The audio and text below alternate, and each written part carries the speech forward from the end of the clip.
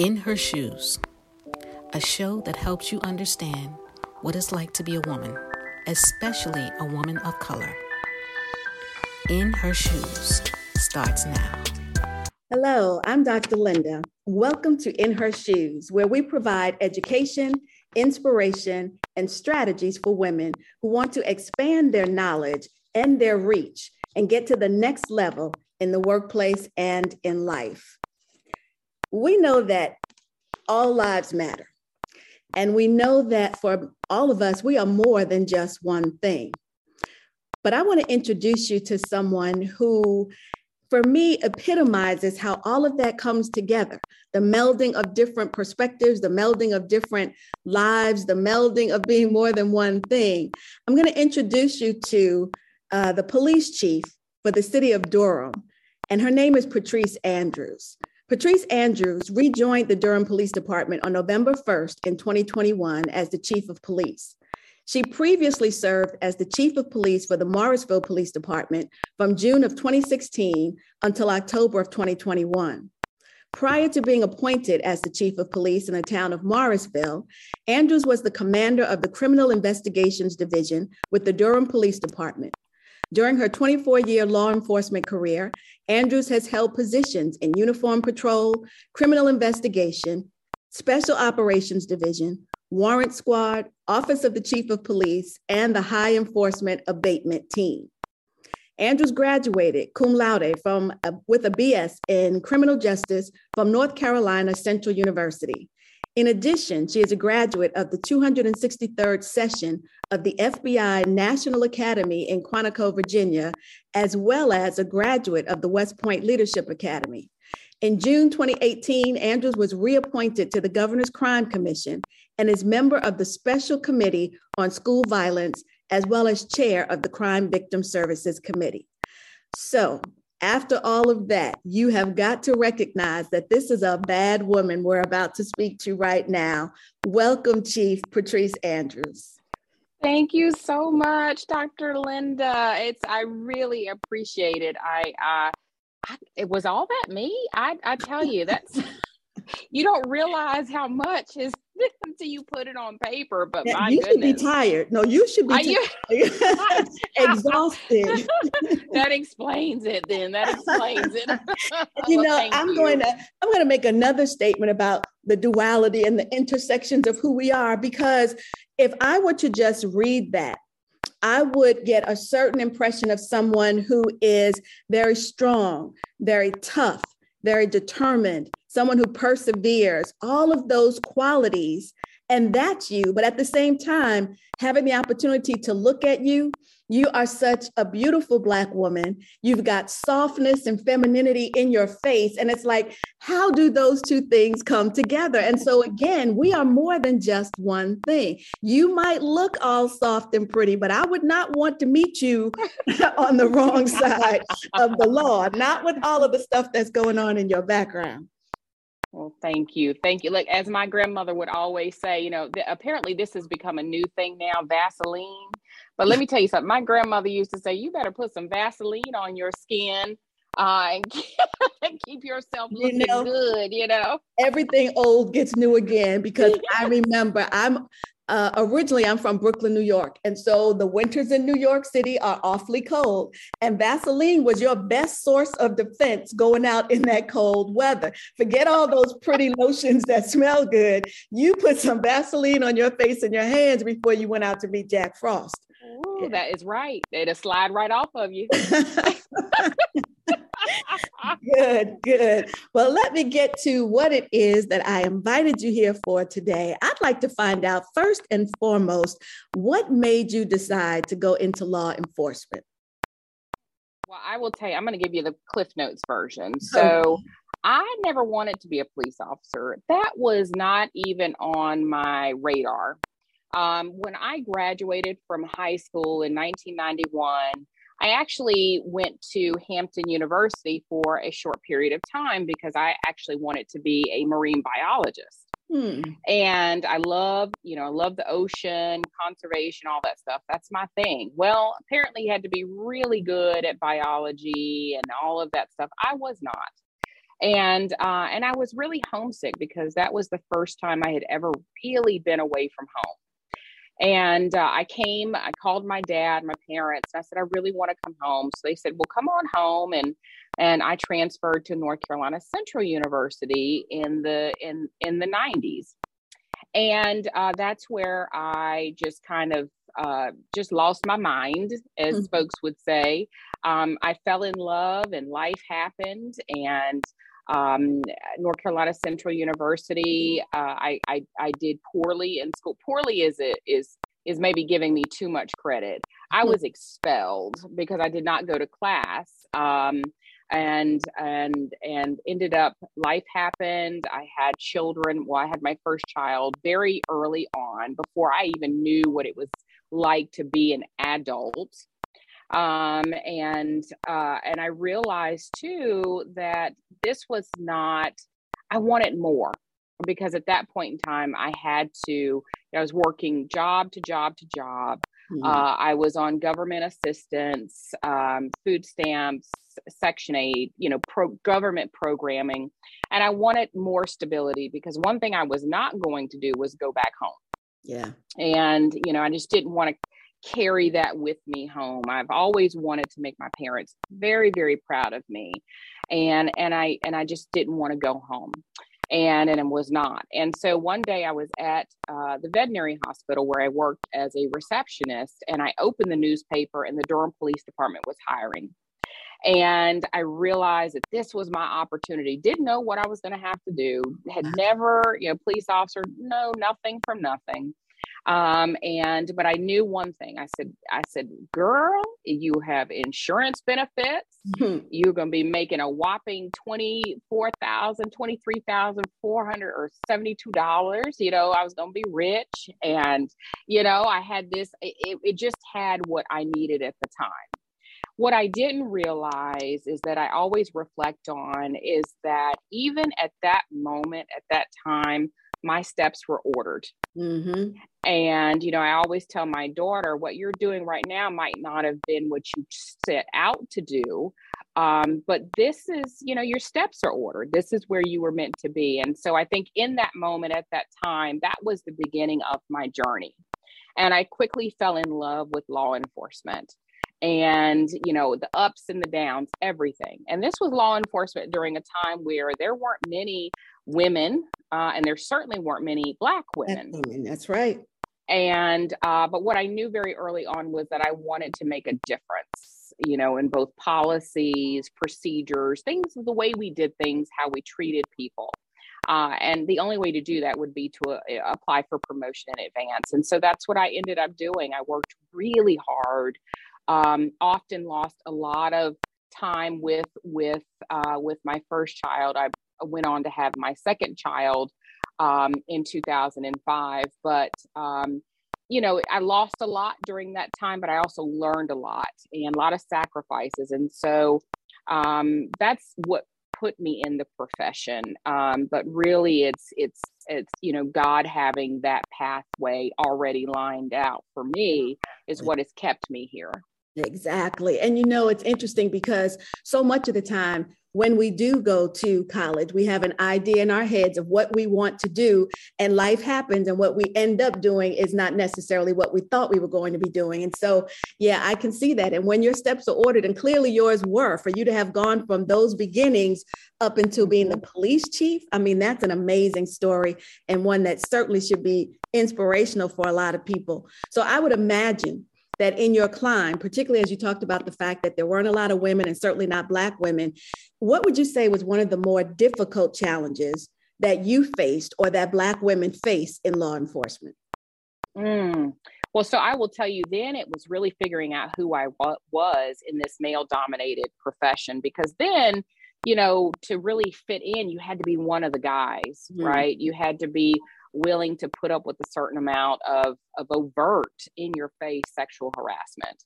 And, you kind of grin and bear it, right? Because you couldn't really speak out because you just didn't have the support, and women that I looked to that looked like me, were in other agencies.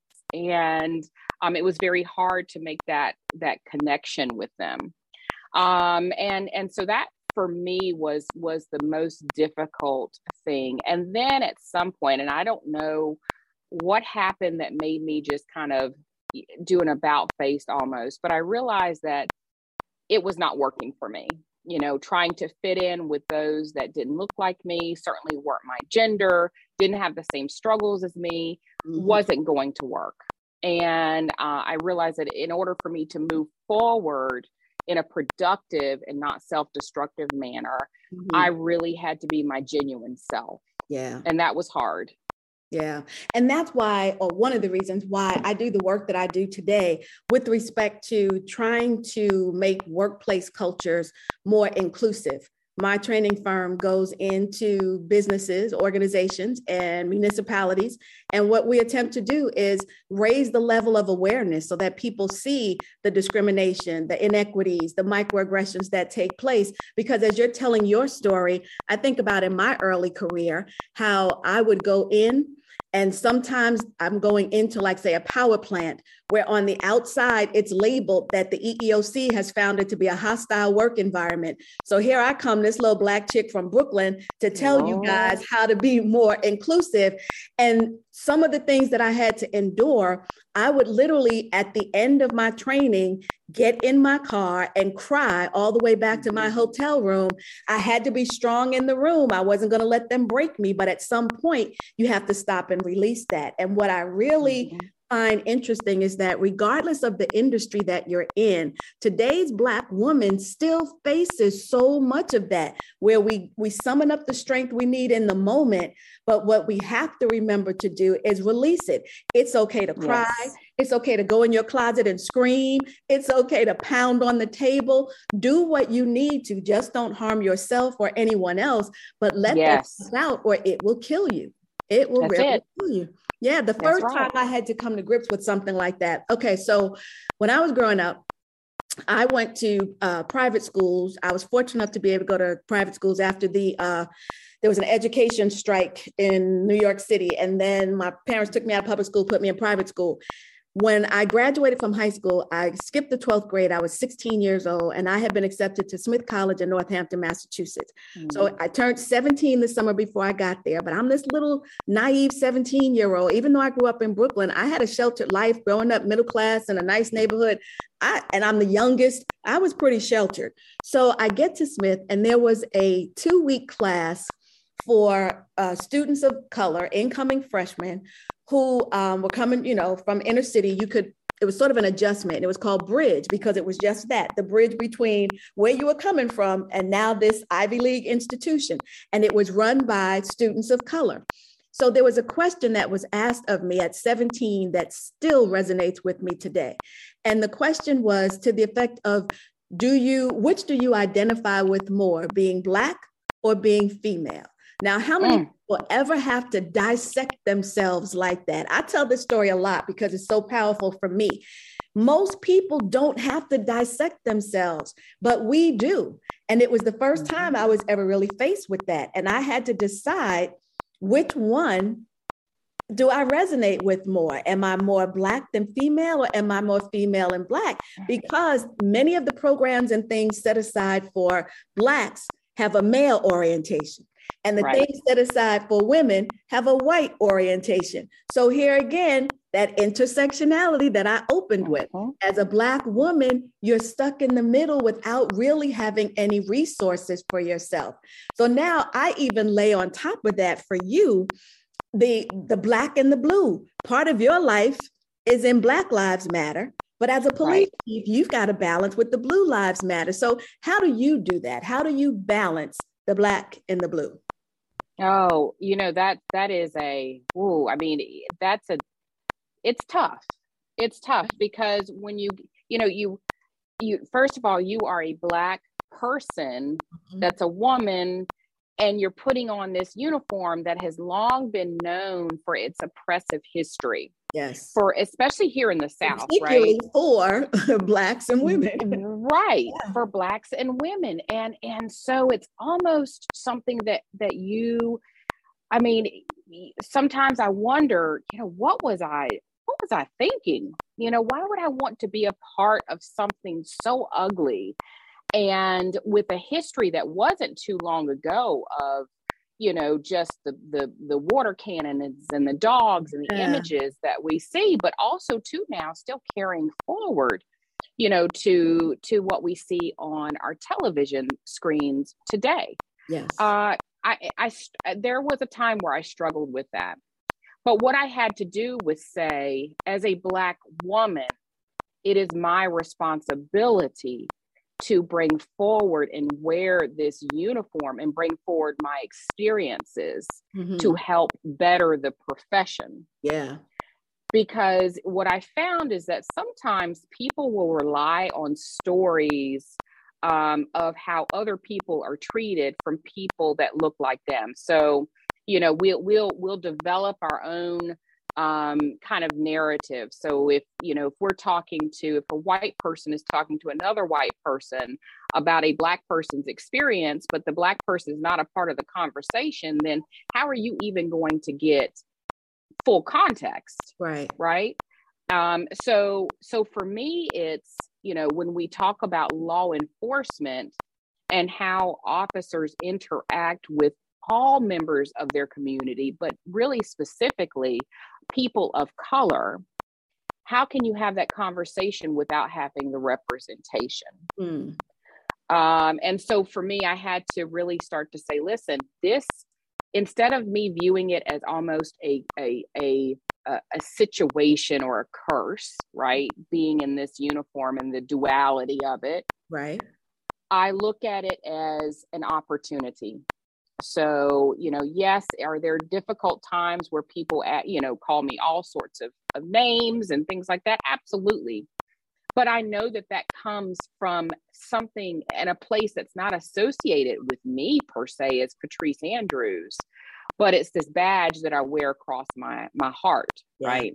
And so I have to put it in that context and then challenge myself each day to say, because you are a Black woman in this profession, you have a responsibility to Black people and also to women to tell their story in an accurate way in this profession so that we can make the profession better. It's a heavy load to carry. It really is. Personally, I thank you. Like I said, we may not live in the same city, but I thank you for your service, because if more Black women are in law enforcement, it sets an example for others to see of the professionalism of Black women and the strength of Black women, et cetera. It also gives hope to those of us who are civilians that there are people in there getting involved in policies and practices that may help make our lives better and help us to elevate to the next level. So thank you for doing that. What advice do you have for Black women who, well, first let's start with Black women who find themselves possibly being harassed or abused by police officers? What should a woman do? There are some things I remember.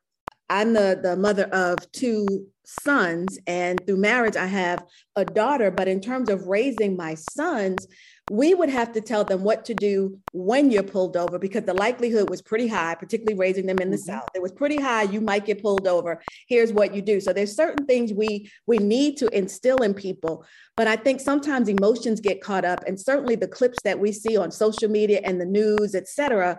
If you find yourself as a Black woman in a position like that, and you feel like the police are being unfair or they're being abusive, what advice would you give to women to conduct themselves and come out of that situation alive? Well, what I'll say is that what we are finding is that women are also likely to be the victims of police brutality and violence at the hands of police officers. I mean, we've seen that. I mean, obviously, the story and the tragedy of Breonna Taylor. Yeah. But she is only just but one representation of so many more. And I think it's important that we the same talk that we are giving our young men, that we also give it to our young women. And one is that you are never going to, and I put these in quotes, say win an encounter. Yeah. So if a law enforcement officer has you at a traffic stop or has you detained, you're not, that law enforcement officer has you under his or her control. Yeah. And so anything that you do or say at that point can only either make things worse or, it could de-escalate a situation. If you find yourself in that situation, it's important that it's reported. So once you are out of it, it's important that it's reported. I always tell people, listen, if you want to file a complaint, but don't really know what's the best way to go about, or just don't trust necessarily filing it directly with, a professional standards division, email the chief directly. Okay. File the complaint with the chief of police directly. And that would start the process. Also advocate for yourself. Yeah. There's this, what is the saying? The squeaky wheel it always gets the oil, right? Advocate for yourself. Just as we always say, we have to advocate for ourselves in healthcare and for what's best for our children in education. We also have to advocate for ourselves out here in these criminal justice streets. Right. Because it's important that we are not forgotten. And I think all too often, we sometimes become a number and we are forgotten. So it's important to continue to advocate, for ourselves. Yeah. And I like what you said about, even though we have to put it in the quotation marks, you're not going to win. That police officer has authority and control at that point in time. So the best thing to do is give in, yield to the authority and control. And if you need to take some action afterwards, by filing a complaint or whatever, do so. But you're right. There are some situations that we do see on the news where had the person responded differently to the police officer, they might be alive today. And so regardless of whether or not you feel you're being pulled over justifiably or unjustifiably, there's sometimes situations where their actions caused a reaction in that police officer, because we do have to remember that, police officers are human too. And when you think about it, if that officer is a member of your family, your biggest concern is you want to make sure your family member comes home safe at the end of the day too. So now there are these struggles of power, and there's no way as civilians we can win. But I certainly would love for everyone who ever feels as if they are mistreated in any way, not just by police officers, but any place of employment. If you're where you work, or if you go into a bank or a supermarket or anywhere, if you feel like someone is treating you inappropriately, it's something that should always be reported. So yeah, it's important to report it, because I will tell you, you never know which report is the one that gets that officer removed from the job, because you don't know if you're one of one complaint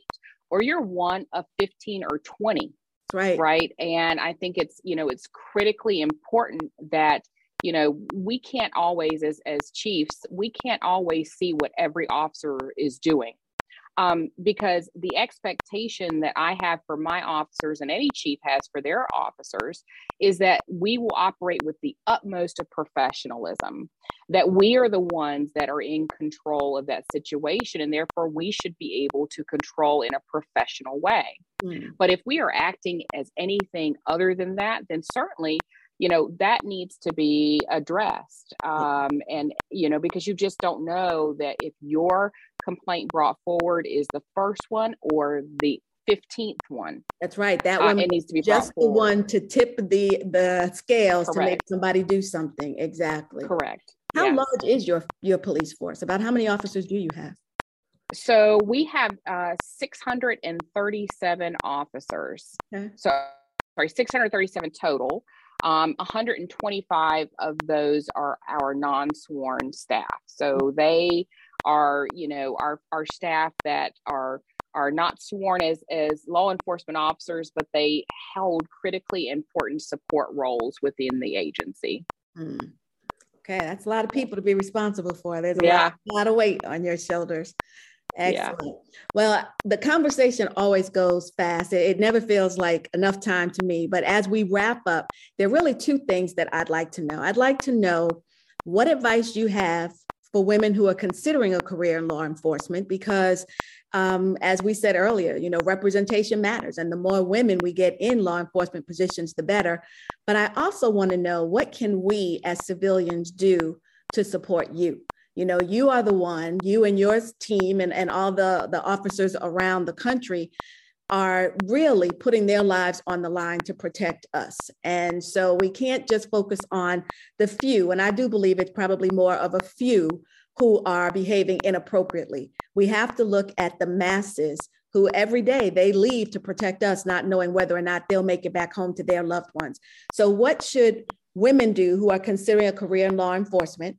And what can we as civilians do to help support law enforcement? So I would say, first of all, women wanting to embark in this profession, don't stand in your own way, right? Don't second guess your ability, because, the important part of you is not in how many sit-ups and push-ups and, what you can bench press and all that stuff, right? It's really the important part of you that we need is the brain that you have, and the ability that we as women have to be able to look at things in a different light, to be able to kind of turn on that natural nurturing that we are all born with, in order to change the way the profession is viewed, and also to really be there and be that steady and guiding hand. Representation matters. It really does, because in order for us to change, people have to be able to look within their agency and see, people of all color in the agency, of, all ethnicities in the agency, being diverse and inclusive, yes. Genuinely inclusive seat at the table. That's the way we're going to be able to move forward. And I would say, as far as our community, it's important that as law enforcement professionals, we are held accountable, right? It's important that we are held accountable for our actions. I would also say this: it's also important to be able to come to the table together. So community members and law enforcement, and we hear the problems, but we also want to partner with our community to reach a solution, whatever that is, because I can tell you, although we are more alike than we are different, right? And we all want, our community to be, not to be policed, right? We want policing to be a part of our community, but in a way that serves our community in a progressive and positive way. In developing and growing our communities and walking hand in hand in partnership. And so that's just going to take that equal, want, desire to be a part of the solution, and not, continually let's be a part of the solution together. And I think that's what's so important. Great. Thank you so much. So, Durham Police Chief Patrice Andrews, thank you so much for spending time with me today. It was a pleasure speaking to you and hearing about your story, letting us walk in your shoes for a little while. And I thank you so much. And to all of you who are listening, thank you so much for tuning in, and we'll see you next time. Thank you for joining us in another episode of In Her Shoes. We'll be back with you again soon.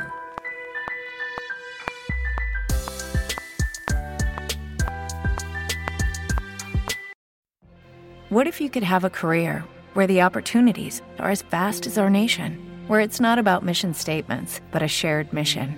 At U.S. Customs and Border Protection, we go beyond to protect more than borders. From ship to shore, air to ground, cities to local communities, CBP agents and officers are keeping people safe. Join U.S. Customs and Border Protection and go beyond for something far greater than yourself. Learn more at cbp.gov/careers. Lucky Land Casino, asking people, what's the weirdest place you've gotten lucky? Lucky? In line at the deli, I guess? Aha, in my dentist's office. More than once, actually. Do I have to say? Yes, you do. In the car before my kids' PTA meeting. Really? Yes. Excuse me, what's the weirdest place you've gotten lucky? I never win and tell. Well, there you have it. You can get lucky anywhere, playing at LuckyLandSlots.com. Play for free right now. Are you feeling lucky? No purchase necessary. Void where prohibited by law. 18+. Terms and conditions apply. See website for details.